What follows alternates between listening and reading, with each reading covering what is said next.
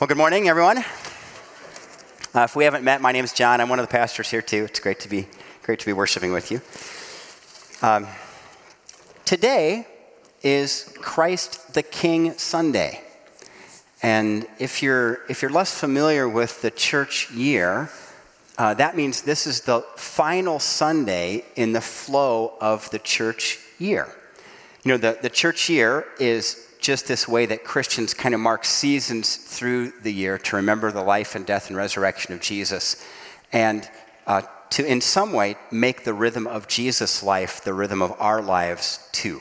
So the church year begins with Advent, 4 Sundays prior to Christmas, which this year will be next Sunday, and that's kind of a season of waiting and expectation. Then we move through Christmas, and then on to Lent and Easter and then Pentecost, and we go through the whole year like that.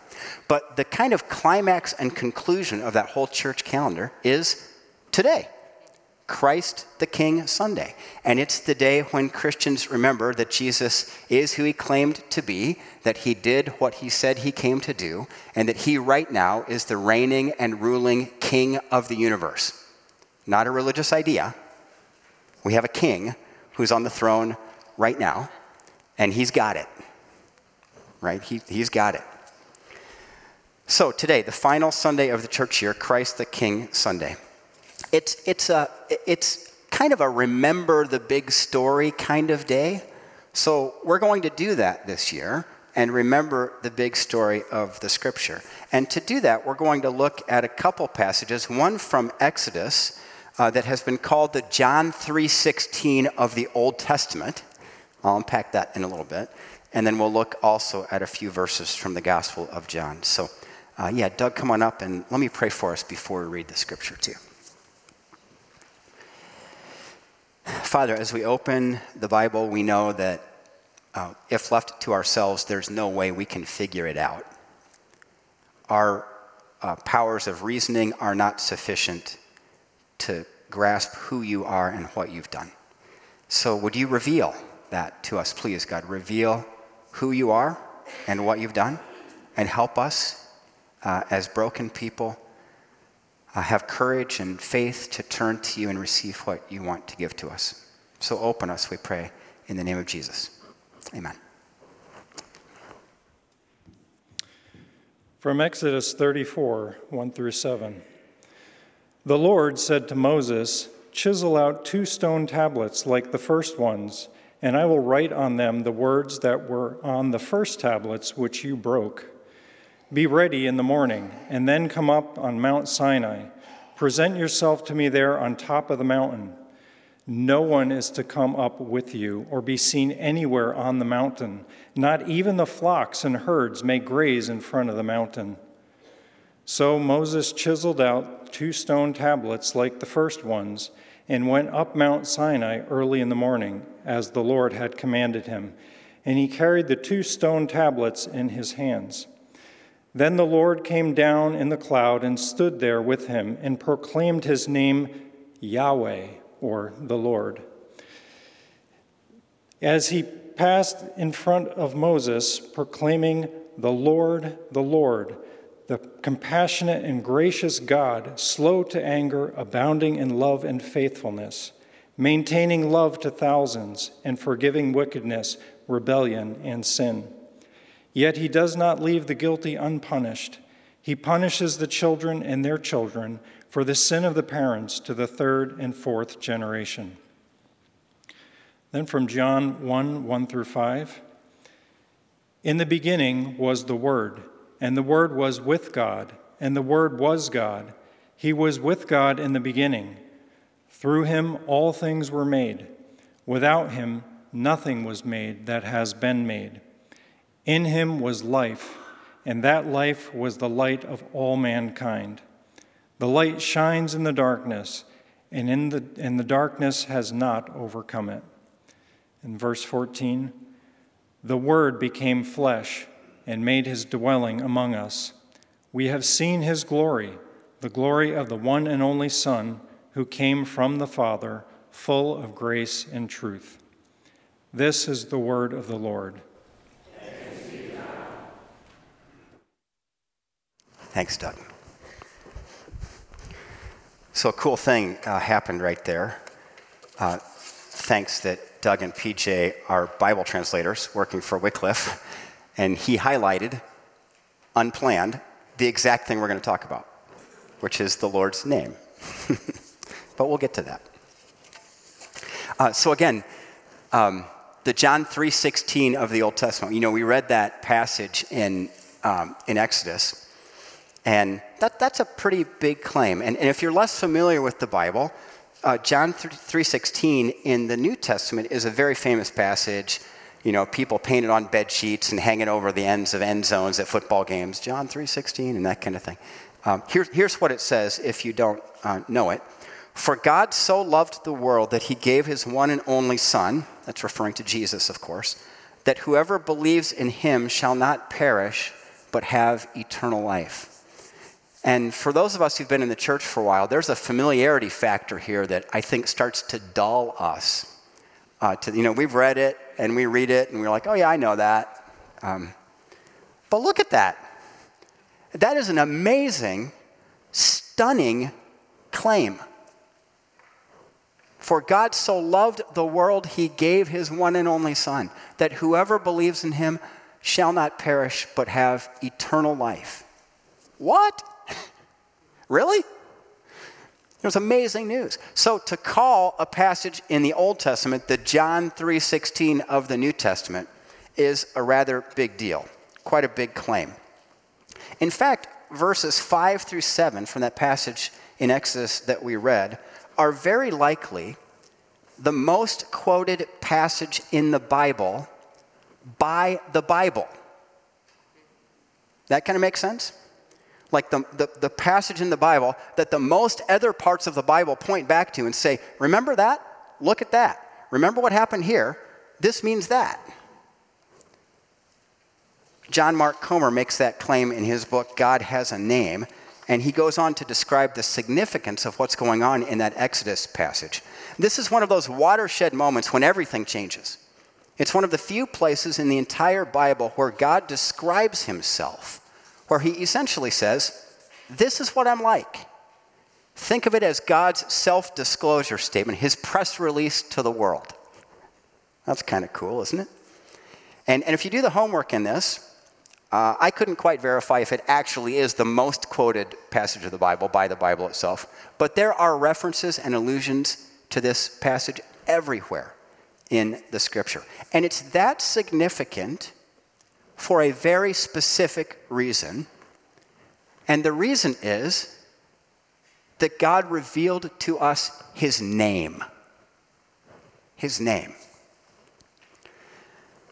Now, whether you know the Bible or are new to it, it's a great exercise to go back and read through the book of Exodus to track the development of the relationship between God and Moses. It's a really cool thing to do. So God and Moses first kind of meet up at the burning bush. Moses sees this bush burning that's not consumed, and he and God have an interaction, and God sends him on an assignment to go back to the Israelites. This is the Cliff Notes version. Read it for yourself. God sends him on an assignment to go back to the Israelites, and Moses says, yeah, I'll do that, but what if they ask me, who sent you? What shall I say? And God says, tell them, I am who I am sent you. So that's kind of cryptic, right? I am who I am. It means that who God is who God will always be. God is unchanging. So whatever God is like now, God will be like always. I am who I am.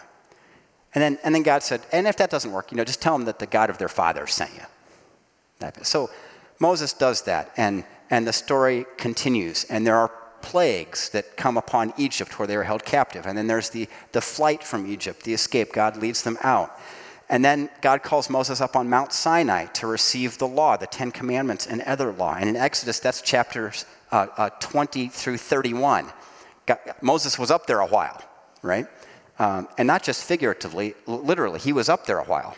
So long that the Israelites down in the valley were kind of like, hey, where is this guy? What's going on? We need a God.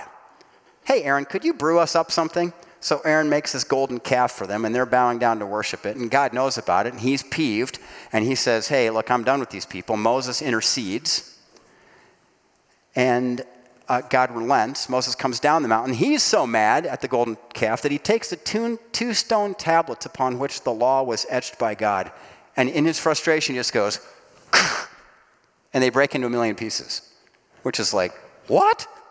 You threw down the tablets? And Moses continued to intercede for the people. And as he did that, he met with God in the tent of meeting. And during that time, he said this to God: if you are pleased with me, teach me your ways so that I may know you and continue to find favor with you. To which God responded, I will cause all my goodness to pass in front of you, and I will proclaim my name, the Lord, in your presence.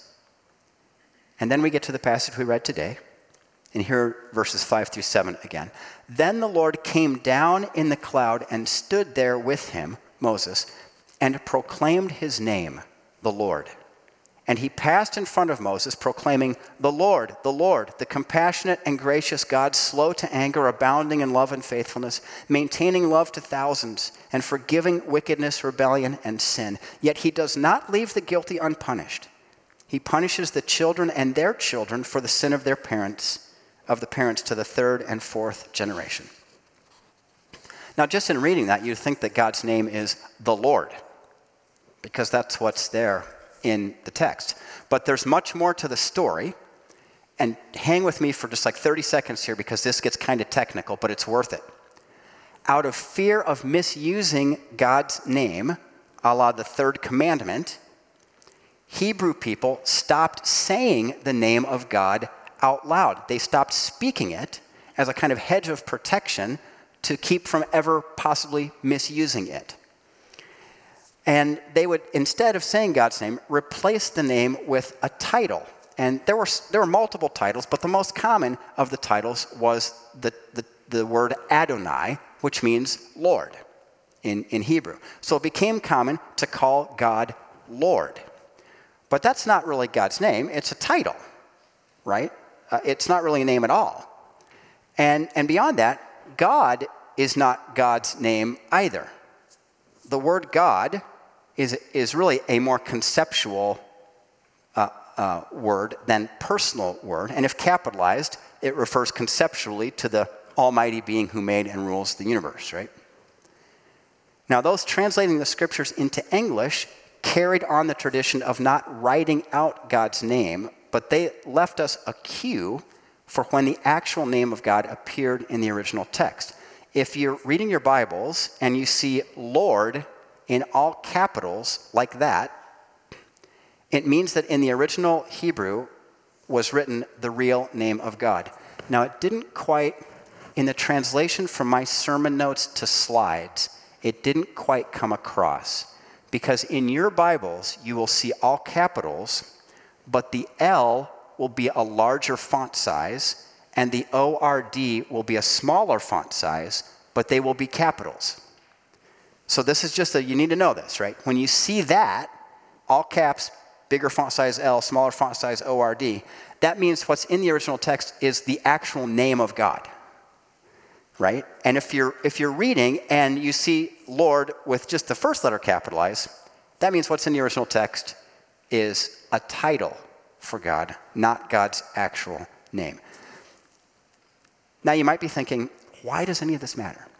Or what is God's name, actually? That's God's name. There's a lot more technical stuff here, but I'll spare you that. Most likely pronounced Yahweh. Yahweh. And, okay, technical stuff done.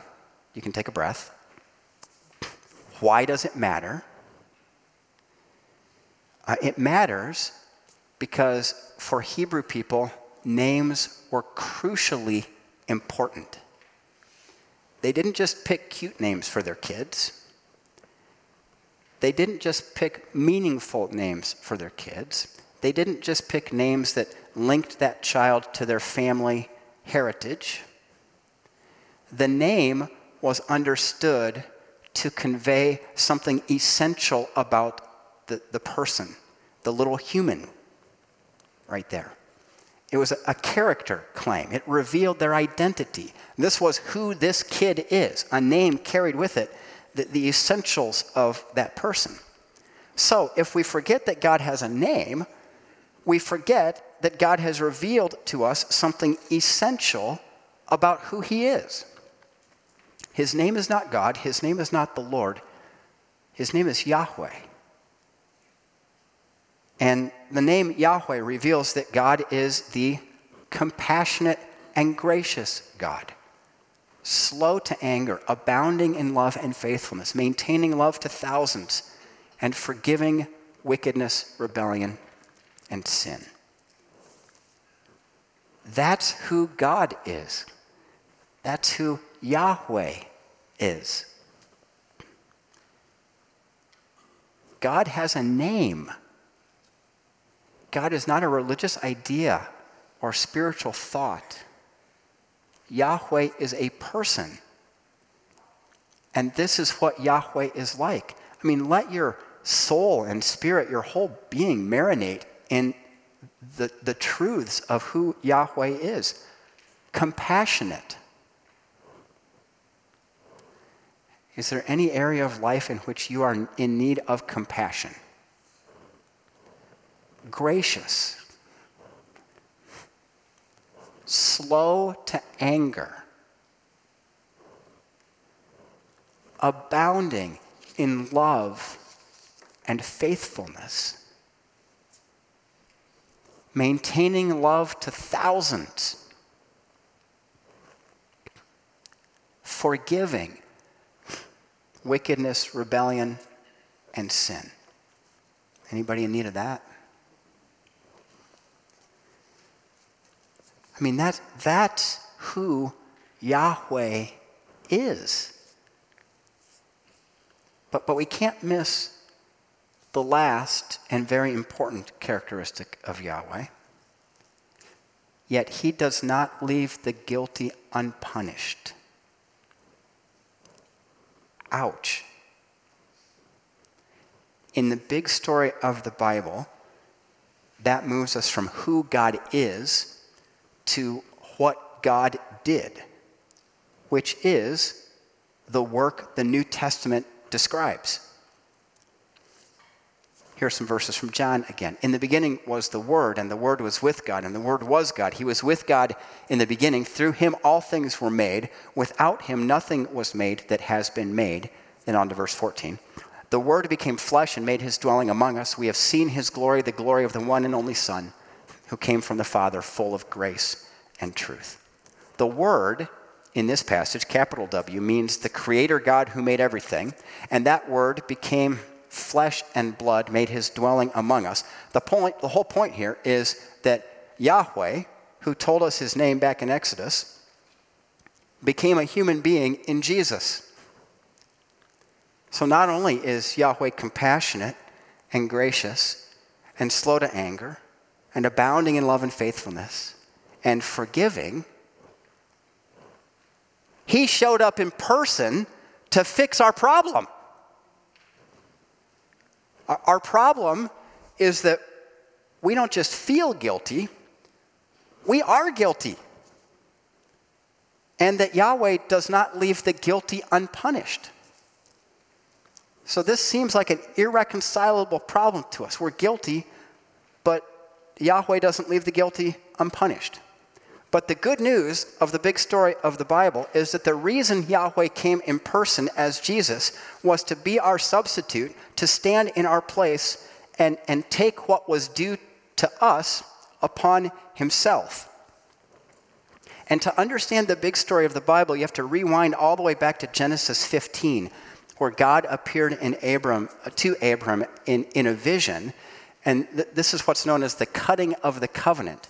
So if you're less familiar with the Bible, the story goes like this. Abram fell asleep, and in sleep, God gave him this vision. And the vision was of an animal that had been cut, kind of think of a sheep here with the head here and the back here. If you sliced it in half this way, the cutting of a covenant back in that day, two parties entering a covenant would take the sheep like that, they would slit its throat and let it bleed out in a puddle, and then they would slice the animal in half this way and put half on this side and half on that side. And then the parties would stand on opposite sides of the blood, and they would take turns walking through the blood and saying, meeting up with the other person. And that would mean, may it be to me like it was to this animal if I break the stipulations of this covenant. Then the other person would walk through the blood, meaning the same thing. May it be to me like it was to this animal if I break the stipulations of this covenant. So we're covenant people. We live in covenant with God. The only problem is we didn't keep the covenant. So the covenant demanded that it be to us like it was to that animal. Enter Jesus. And this is what I love. When you read the big story of the Bible through this understanding, every piece falls into its proper place and the whole story makes sense. And I can't do the whole thing today, but just think about the Palm Sunday story. And I love a particular wondering about that story. We call it the triumphal entry, but I wonder if it wasn't really the not so triumphant entry. Because Jesus came down the Mount of Olives on the eastern side of Jerusalem to the old Golden Gate, the great eastern gate, and tradition said that when the Messiah arrived, he would enter Jerusalem through the eastern gate. So here comes Jesus down the Mount of Olives, through the Kidron Valley, up, and all his followers thought he was going to kick the Romans out and take over. And if you've been around the church, you know this story. But of course, he wasn't that kind of king. Their expectation was way off. They were expecting something that they really wanted, but wasn't what they really needed. So Jesus comes down, and this is the speculation part. We're not sure about this, but I just wonder if when he was riding that donkey, he got right to that Golden Gate, the great eastern gate, and instead of plowing right through it like the Messiah was supposed to, I wonder if he hopped off and walked the 300 yards north along the wall to the service entrance, known as the Sheep Gate, where they would take into the inner city all of the animals that would be sacrificed during the Passover. I just wonder if he kind of stopped and walked up there and just entered the city through that gate. Because in my mind, that would be just like him. And everyone would have been left there thinking, wait, the king isn't supposed to enter through the sheep gate. He's supposed to enter through the big, awesome gate. The king's not a lamb. Is he? And sure enough, Jesus came to become like that animal because we didn't keep our end of the covenant. The king became a lamb, our lamb, my lamb, your lamb. The Lamb of God who takes away the sin of the world, said John the Baptist. Remember the wording of our communion liturgy. Whenever we come to the table, we say that we come in remembrance that Jesus was sent of the Father into the world to fulfill for us all obedience to the divine law, the stipulations of the covenant, even to the bitter and shameful death of the cross. Because we didn't keep our end of the covenant, a sacrifice was required. Right? So what we have here in the New Testament, what God did for us is God is so compassionate and gracious and forgiving, and yet he doesn't let the guilty go unpunished. He came to earth in the person of Jesus to keep our end of the covenant for us. So God keeps his end of the covenant and sneaks around to our side in Jesus to keep our end of the covenant for us. And our end was death. Death on the cross, the shedding of his blood in our place, such that the covenant stipulations can be perfectly fulfilled and we can live in forever freedom with God. I mean, that's the big story of the Bible. And we're so often focused on some thin slice. I mean, I hope the big story gets through, but we just need to pause every once in a while and talk about the big story. And because Pastor Brian set the standard last week of using a whiteboard, I could not let him be cooler than me, because you are cool when you use a whiteboard. I think somebody said maybe you're just retro when you use a whiteboard. That's probably more like the case. So here's the thing. In this world,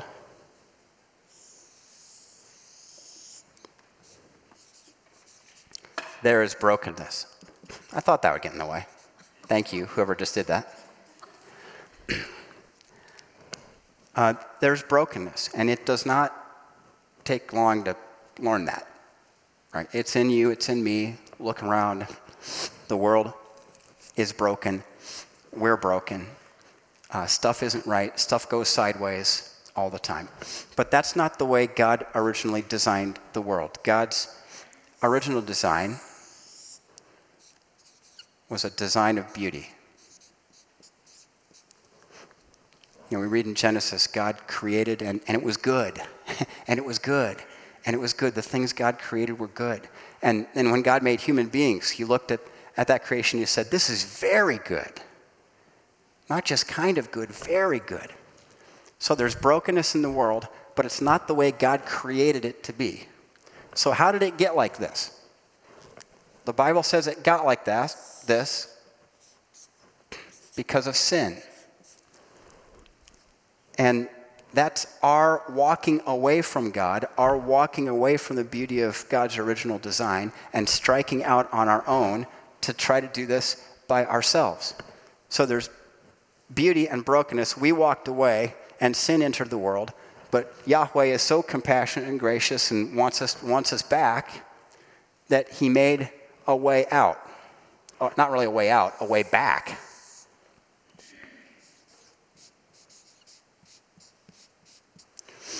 And that is through a new birth, a spiritual new birth. Jesus talked about this, that we need to be born again. And remember, he got peppered with questions about what does that actually mean? It means being born back into the life you were created to have. And the way that we move from brokenness to birth is through what Jesus has done for us. And placing our trust in what he did rather than what we're doing to fix our own brokenness. And if you look around, it's evident that we're doing a lot to try to fix our own brokenness, right? There's religion. There's success. Go for the gold, right? There's relationships. If I just find the right person, everything will be better. We try to anesthetize it with alcohol and drugs, right? And you can do this. It's not hard, right? We're trying to get out of this in a million different ways, but nothing will return us to here. The only way back to here is through here. Placing our faith in Jesus and what he's done for us on the cross.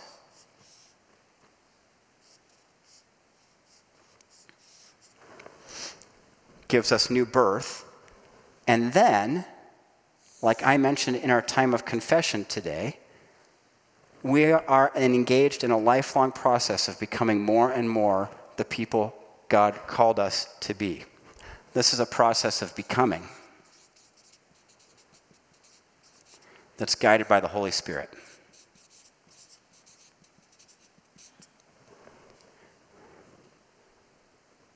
And that's really the thing. Right? We're invited back into God's beauty through what Jesus has done for us to save us from our own wickedness and sin and rebellion, as the Exodus text put it. So, the move here, by the way, isn't magic.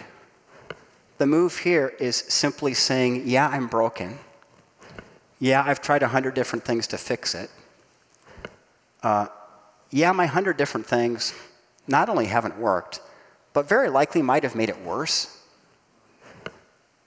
And yeah, I keep turning to those things, even though I know they don't work.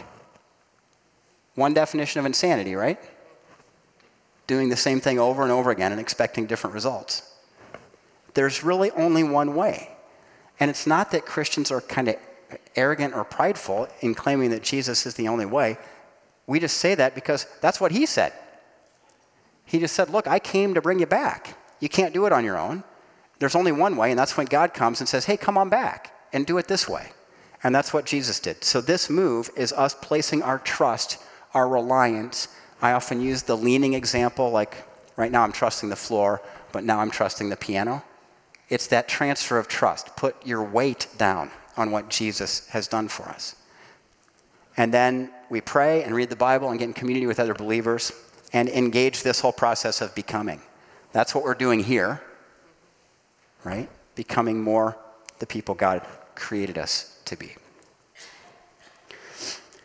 So if you haven't done that, I invite you to that. We as a church invite you to that. No arm twisting, I promise. It's just the message of Jesus. And it stands as an invitation to us all the time. Come back to the beauty. Step away from the brokenness, come back to the beauty through the new birth that Jesus offers us. And I have some pictures to share with you today of a man that we'll call Jahan. That's not his real name because we can't share his real name. He came through our refugee ministry, and we're now calling that our former refugee ministry team is now the Friends of Refugees team, which I like much better. Led very well by brothers Sam and Dave. And Jahan, the man in the plaid shirt there with his back to us, through that process was struck by the overwhelming love